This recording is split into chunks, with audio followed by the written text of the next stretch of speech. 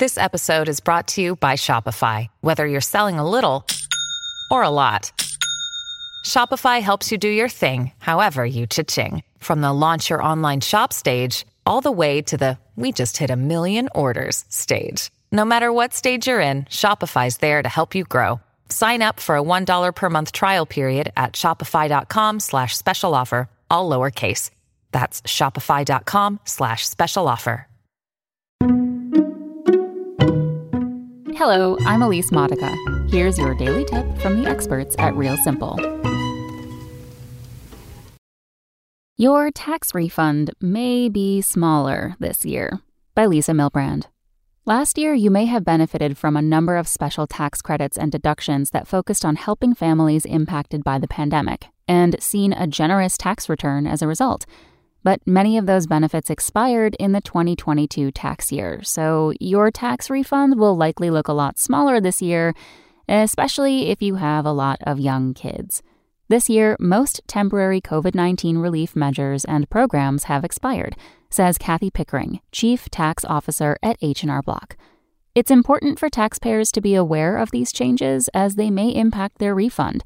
Awareness can limit any surprises when filing taxes or making plans for what they'll do with their refund. With inflation still an issue in the economy, a small tax refund or a tax bill will definitely be unwelcome news for most families. An H&R Block survey found that 69% of Americans are extremely concerned about inflation and its impact on their taxes, and they are already seeing that a significant number of their clients are receiving a smaller tax refund than in previous years. As the April 18th deadline to file taxes this year approaches, here are some of the income tax rule changes that could be impacting your final tax bill, and a look at why you might want to hold off on any big dreams of how to spend a big refund. This year, the child tax credit has been reduced. In 2021, the child tax credit was increased to $3,600 per child under 6 and $3,000 for kids from 6 to 17 as a part of the American Rescue Plan to help people deal with pandemic-related economic issues. But this year, the child tax credit has dropped back to its usual amount, $2,000, which means many parents, especially those with young children, are facing a potentially much larger tax bill than they did last year. And H&R Block expects that the reduction in the child tax credit is having the biggest impact on taxpayers' tax bills. That's especially true for lower-income families who were able to get the full credit refunded to them, even if they didn't make enough money or pay enough in taxes to qualify for the full amount. This year, they will only get $1,400 per child. Keep in mind that the child tax credit phases out if you have an adjusted gross income of $200,000 or more if you're single and $400,000 or more if you're married and filing a joint return. Another decrease taxpayers will see this year is in the child and dependent care tax credit. Like the child tax credit, it was also temporarily increased to help families cover childcare costs during the pandemic. In 2021, you could claim up to $8,000 for one qualifying person and $16,000 for 2 or more children, toward a maximum of 50% of your overall care expenses, according to the IRS. And as anyone dealing with child or dependent care knows, it's easy to go well beyond that quickly. This year, the IRS child and dependent care tax credit drops to $3,000 for one person and $6,000 for care for 2 or more people.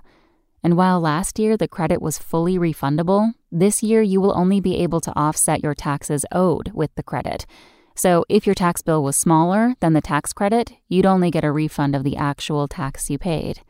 The Earned Income Tax Credit has also reverted to pre-pandemic numbers. This credit, which is claimed by people with incomes below $59,187, was raised to $8,000 in 2021, but goes back to its usual $2,100 this year. Additionally, donating to charities netted you a bigger benefit than just feeling and doing good for the past few years. For the past few tax years, you could receive a tax deduction on your charitable contributions of $300 for single filers and $600 for married couples, even if you claim the standard deduction. This year, that goes away, and you'll only be able to claim the deduction if you are someone who itemizes their tax deductions. If you're worried that your taxes might be much higher this year, look at ways you might be able to reduce your overall bill. We have a list of the most overlooked tax deductions that can get you started. If you do find yourself with taxes due and no rainy day savings to help you out, you can ask for a payment extension or payment plan.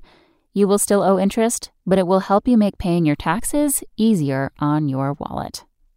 Thanks for listening. Check back tomorrow or go to realsimple.com for the latest. Spoken Layer. Want to learn how you can make smarter decisions with your money? Well, I've got the podcast for you.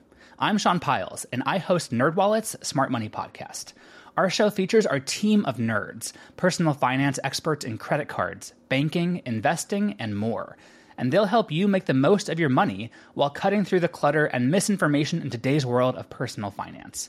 You'll get clarity on strategies to help you build your wealth, invest wisely, shop for financial products, and plan for major life events. Listen to NerdWallet's Smart Money Podcast wherever you get your podcasts.